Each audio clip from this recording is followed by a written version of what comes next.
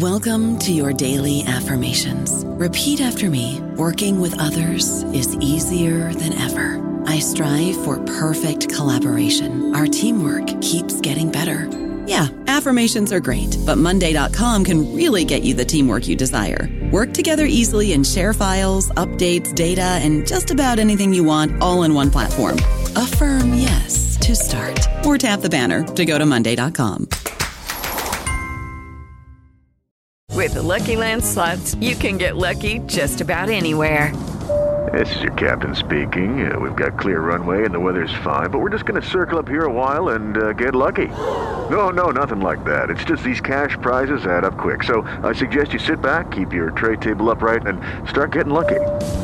Play for free at LuckyLandSlots.com. Are you feeling lucky? No purchase necessary. Void where prohibited by law. 18 plus terms and conditions apply. See website for details. Hello, everybody. This is Marshall Poe. I'm the editor of the New Books Network, and I'd like to tell you that we have a new and improved website. It has 2 new features that we think you'll love. One of them is a vastly improved search engine, so that when you type in keywords, you'll get a bunch of episodes really quick. The other is the ability to create a listener account. And in that listener account, you can save episodes for later listening. So you can create a kind of listening list. We think these features are neat and we think you'll enjoy them. Please visit the site today. Welcome to the New Books Network. Hello, welcome to New Books in Anthropology. My name is Aliza Arıcan. Today, I'm joined by Aaron Jackson, lecturer in anthropology in Victoria University. We'll be talking about his book, Worlds of Care, The Emotional Lives of Fathers Caring for Children with Disabilities, published by the University of California Press in 2021. Thank you very much, Aaron, for joining us today. Thank you so much for having me. Of course, it's my pleasure. So often, I often follow a formula in these episodes where I first ask my guests to tell us about themselves, then I ask how they arrived at their books. But your book reads as one where these questions are intimately entangled, and it seems like much more than a book project. So could you introduce yourself and the book to us? Yeah, so my interest in my research is grounded in my life as a caregiver. My son, Dakota, was born in 2011, and when he was 4 months old, he started having multiple seizures a day, grand mal seizures, so they were very frightening. We had no idea what we were doing or what was going on. And so very early on, he was diagnosed with global developmental delay and hypertonia, which is low muscle tone. And then later down the track with a severe intellectual disability. So naturally, I was very interested in parents' experiences, caring for children with disabilities. I began reading everything that I could on the subject. And the more I read, the more I realized that fathers were rarely the focus in the context of primary caregiving, and even less so in the context of caring for children under these circumstances.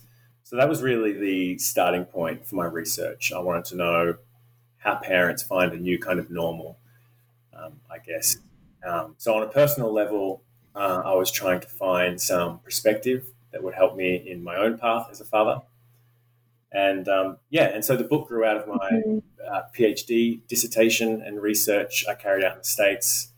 It was published in April this year with UC Press, and it's a part of the public series in anthropology, which is aimed at making scholarship accessible to wider reading publics beyond the discipline and to intervene in issues of public importance. And so the book tells a story about parents, particularly fathers, and how they go about making sense of their lives in the context of intensive caregiving, specifically for children with severe cognitive and developmental disabilities. And so obviously, yes, there's a very strong autoethnographic component to the work as a caregiver myself. Mm-hmm. Yeah, that's very helpful to know. And you mentioned your focus on fatherhood. So I was wondering if you could tell us more about your approach to caregiving through fatherhood and masculinity. What is at stake in focusing on fathers? Yeah, so my focus is on the effect caregiving has on the development of caring identities. Um, Caregiving is difficult. It can be very unglamorous work.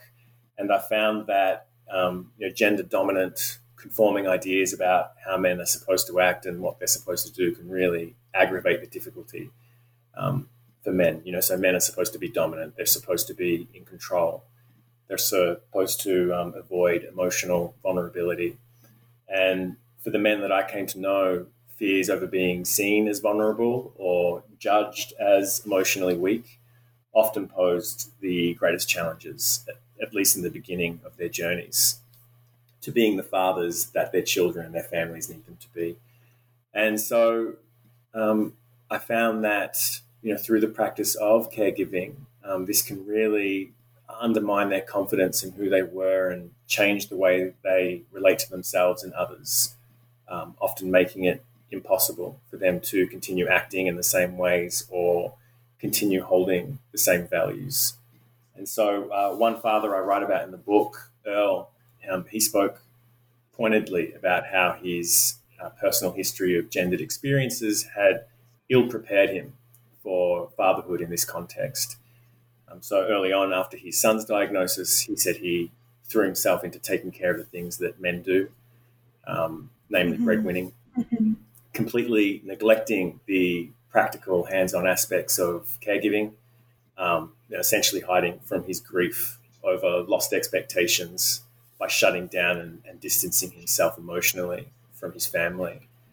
But over time, the intimacy he established with his son began to press upon his identity as a father, and he began to discard certain gender values and norms that no longer felt livable under these circumstances and that had up until then offered a hiding place from feeling. So he said his definition of success changed from being about winning, making money, attaining status, to being about relationships with other people, helping other people flourish. And so he started a father support group to help men that were in his position. And, he came to see that by helping others grow, he became more responsive to his own needs to grow.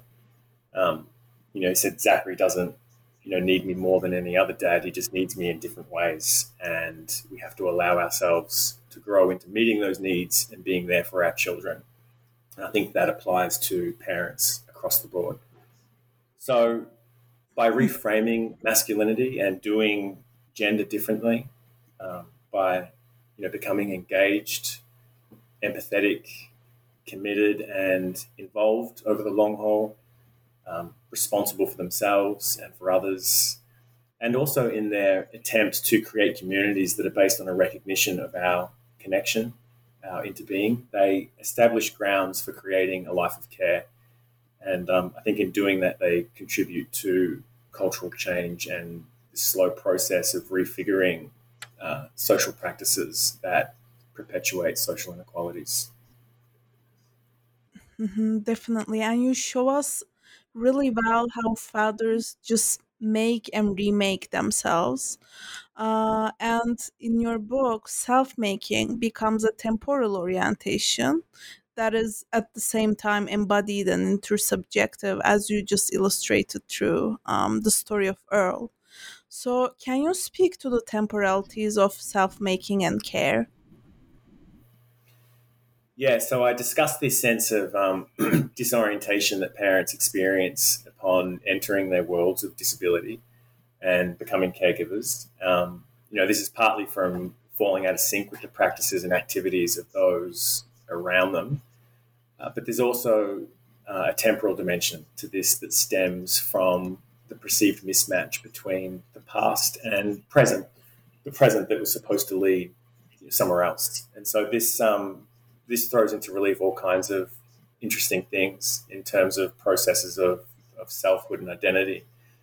So there's some great research that identifies important events like the moment of a child's diagnosis or telling friends and family about a child's disability that helps define the ways parents identify with the child's disability.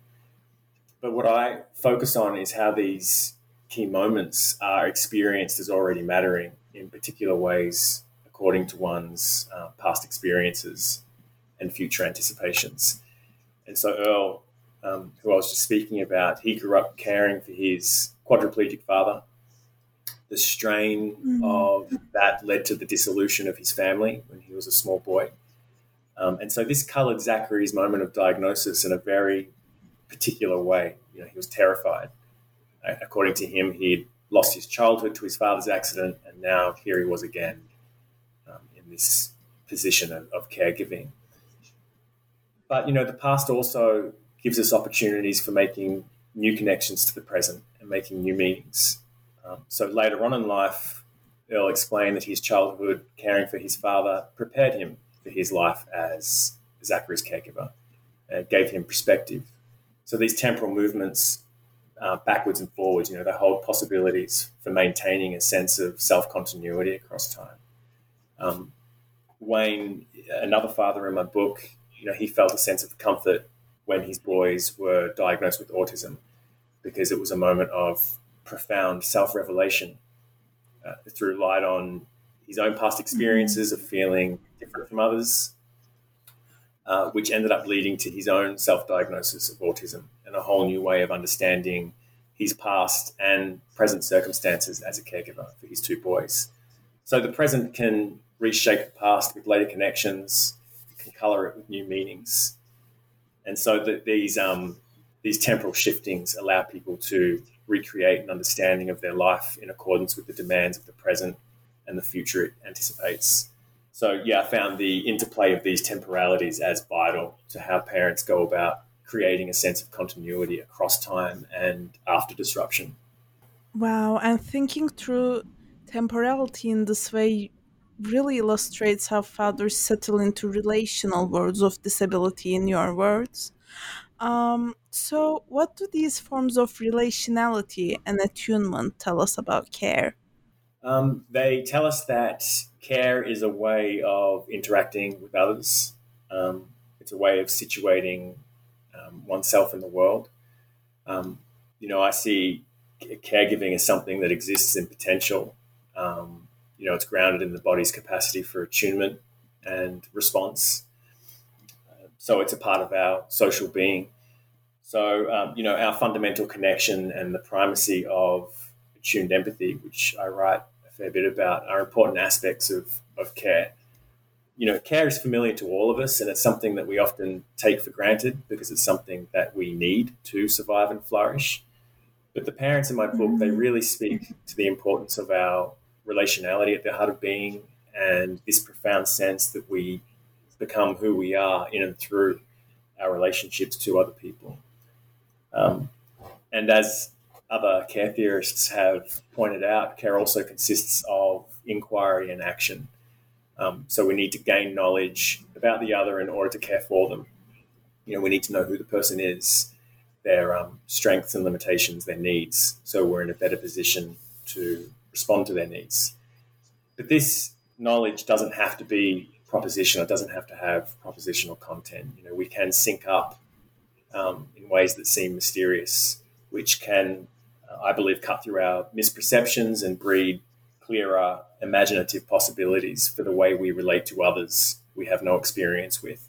And I think parents intuit this, you know, quite strongly, which is why they often facilitate interactions between their children and others in order to break through the discomfort that people feel when they meet someone who doesn't meet their expectations on how one should look or act, you know, in order to allow their children to be felt, to deepen the way people experience them, you know, both in their singularity and familiarity as well.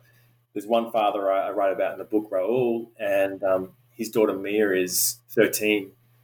She's nonverbal, very gregarious and sociable, and she loves heading with him into strip malls and places where there's lots of social activity. And if she feels like saying hello, she stretches her arm out of the wheelchair to greet you. And early on in the piece, you know, Raul found that people, you know, were often felt uncomfortable and they would ignore her, and this made Mia cry. And so he started anticipating this and telling the people of her intentions. And he said in this way, people would often enter into a more intimate exchange with Mia. And so, I talk about this, how this is a public form of caring as well. He's trying to change spaces of social belonging by deepening the way people experience his daughter. And these forms of like public care are stitched into kind of everyday life. Yeah, I found the public care aspect of your work really refreshing, and I want to learn more about that. But before, I'm also very curious about the moral aspect of this form of relation. How does intersubjectivity inform caregivers' moral attunements and agency? So the parents in my book, they're engaged in the practice of day-to-day intensive caregiving, and they find out through the embodied forms of communication that I write about that there's more to our interactions and our intimacy with others than language and cognitive sharing. If we're both holding the same things in our heads at the same time. So I think these new ways of attuning to the world to take care of their kids has the potential to retrain what they habitually attend and respond to in ways that open ethical possibilities for rethinking what it is to be a man, what it is to be a father, and to live a good life. And so personally, I found myself relating to spaces differently as Dakota's caregiver through being more other-oriented. I developed a perspective that was more sensitive to our differences. I acquired a bunch of hands-on skills that were necessary for taking care of him. So I think all these things are significant in altering the way that caregivers are attuned to the situation and the ways they're drawn to respond in any given situation, which inevitably pervades our moral concerns and our moral identities because it changes how we can act in the world. How we're solicited to act. And so from this point of view, moral agency can be seen as a function of our habits of perception. And these changes can determine full-blooded courses of action. Many parents underwent career changes and entered helping professions as care as a value became more central to their lives. So one father in the book, he left his high-tech business and became a special education advocate, repurposing all the skills and knowledge that he had acquired over the years navigating the special education system for his daughter. Another father, a firefighter, shifted his attention to delivering emergency preparedness workshops for those with disabilities and their families. So, they know what to do in case of a fire or something. Another couple turned their attention to issues of diversity and inclusion and helping families who don't speak English as a first language, helping them access resources to help them in their lives as caregivers. So, I think these career changes speak strongly to this moral reorientation that arises from caregiving. Absolutely. And I want to turn to how you wrote the book. So, even as you discuss these stories, you're always, I mean, they're not stories, but you're always a part of these worlds that you describe. And in the book as well, you discuss your positionality as something that often shifted between your role as caregiver and researcher. So, what challenges did these shifts pose for you during the fieldwork and writing, and what did you learn from them? It did pose some challenges. Being an insider, a fellow caregiver, it was helpful in the sense that people I found were more willing to share their lives with me. One father explicitly said that he wouldn't be sharing with me if I weren't a caregiver myself. So it was definitely valuable, I think, in terms of access. So in that sense, a lot of the time during field work, these identities coexisted quite peacefully. But sometimes my role as a researcher, could intrude in negative ways. At one point, things got really awkward with one participant early on. when I had to more firmly anchor myself in my role as a researcher. And this had a bit of a cooling effect on the relationship, which I talk about in the introduction of my book, actually.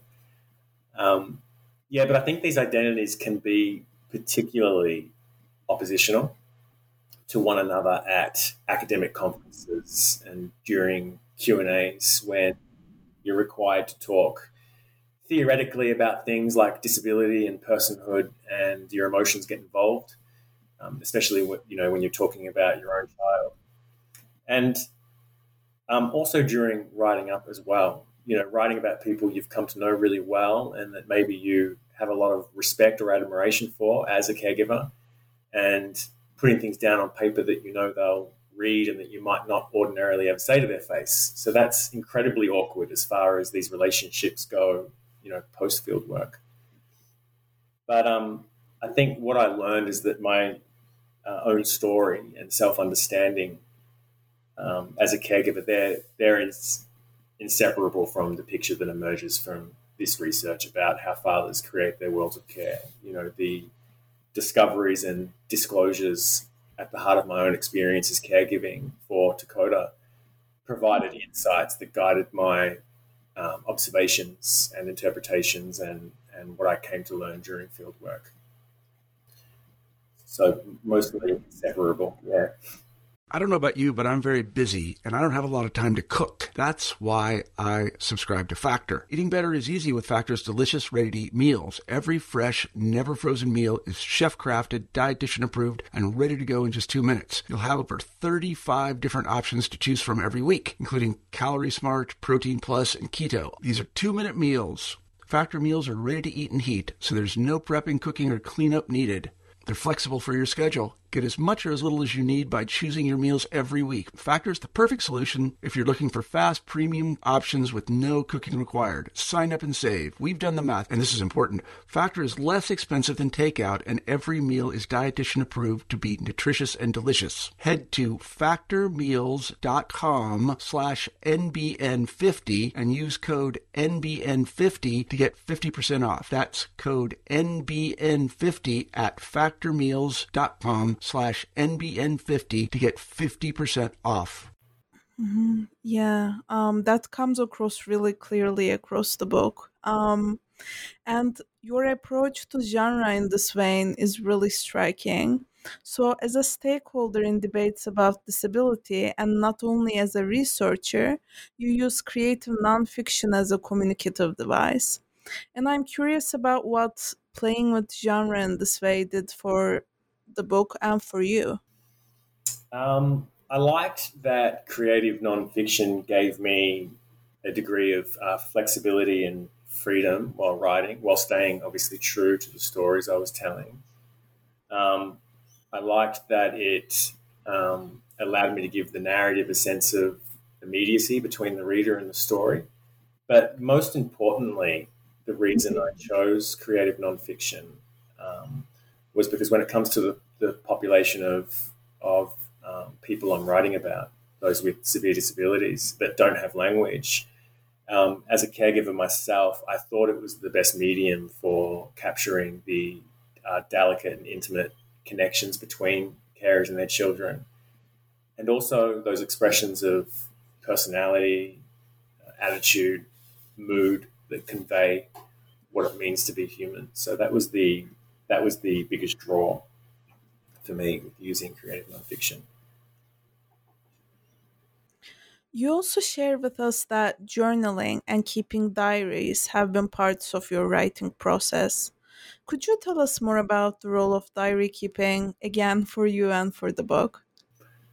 So, yeah, journaling complemented my fieldwork notes. I began very early on in the piece journaling my emotions and jokes and reactions to things.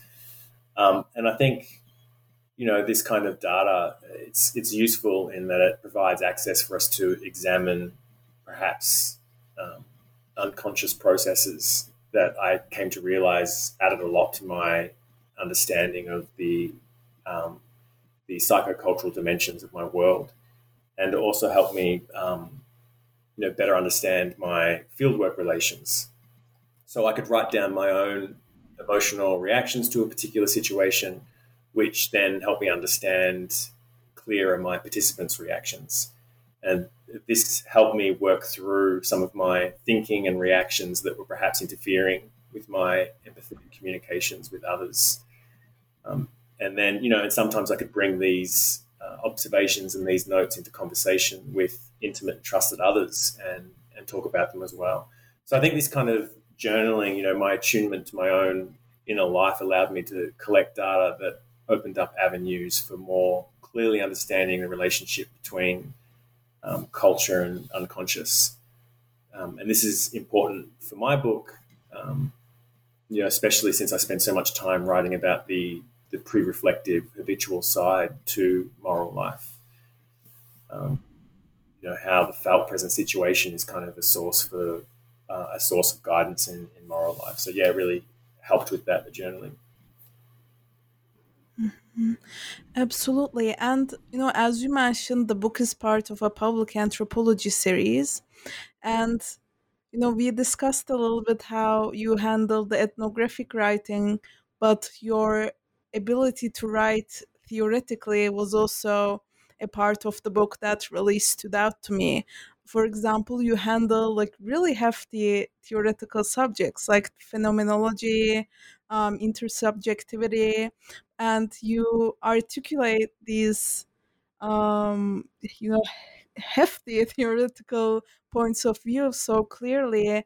So I'm curious about, what was your approach to making theory accessible in the book?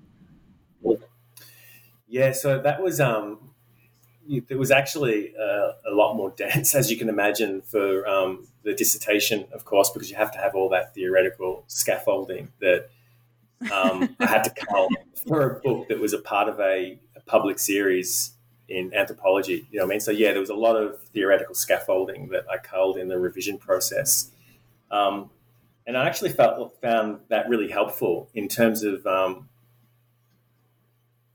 deepening my understanding of some of the subject matter too, if that makes sense. Not that I didn't understand it, but there's so much that you kind of take for granted, and that your peers take for granted, and terminology we use. And I felt like by having to revise that for the book can really help deepen your understanding on the stuff that you're writing about and be clearer about it. And Hmm. so yeah, I've kept just the essential bits. Yeah. I said there was a lot more of Martin Heidegger and stuff in the in its earlier iteration.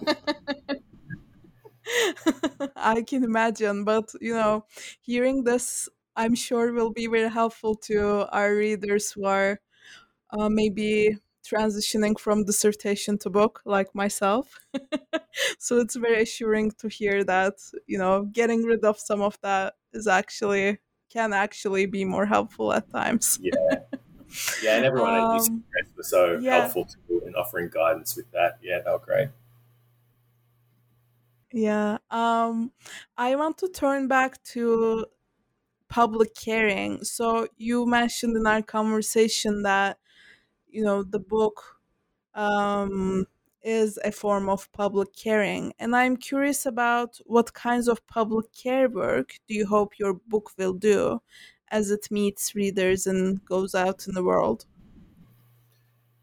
Yeah, so my research is, obviously it's very close to home, and I see the book, I call it a public form of personal care, which is a term I borrow from Eva Kide. So yeah, it's an effort on my end to socialize the world, to meet people like Dakota, um, who have cognitive and developmental differences. I guess I hope it inspires readers to think about disability in their own lives, and how they interpret disability and act towards others with disabilities. Um, Research doesn't have to be fortified with policy suggestions. It can do a lot of good still by reaching hearts and minds. And so, in terms of its public value, Hmm. I guess I hope it's useful for caregivers and the like. But I also hope it helps people meet others more sensitively and to realize our profound connection. Yeah, I think the book is very well situated to do that work. As we close, I want to ask, what is next for you? So I'll continue at the moment teaching anthropology. I'm currently also doing a master's in education, so we'll see what avenues that opens up for me in the future. Wow, that is very exciting, and we'll be looking forward to see what happens in the future as well. Thank you very much, Aaron, for joining us and for your insights. Thank you so much for having me. I'm Adiza Arjan. This discussion of worlds of care, the emotional lives of fathers caring for children with disabilities, published by the University of California Press in 2021, is brought to you by the New Books Network Anthropology. Thank you for listening.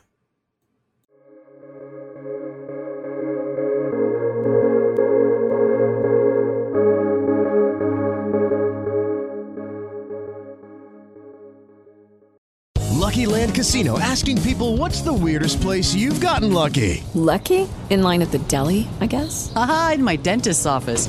More than once, actually. Do I have to say? Yes, you do. In the car before my kids' PTA meeting. Really? Yes. Excuse me, what's the weirdest place you've gotten lucky? I never win and tell. Well, there you have it. You can get lucky anywhere, playing at LuckyLandSlots.com. Play for free right now. Are you feeling lucky? No purchase necessary. Void where prohibited by law. 18+. Terms and conditions apply. See website for details.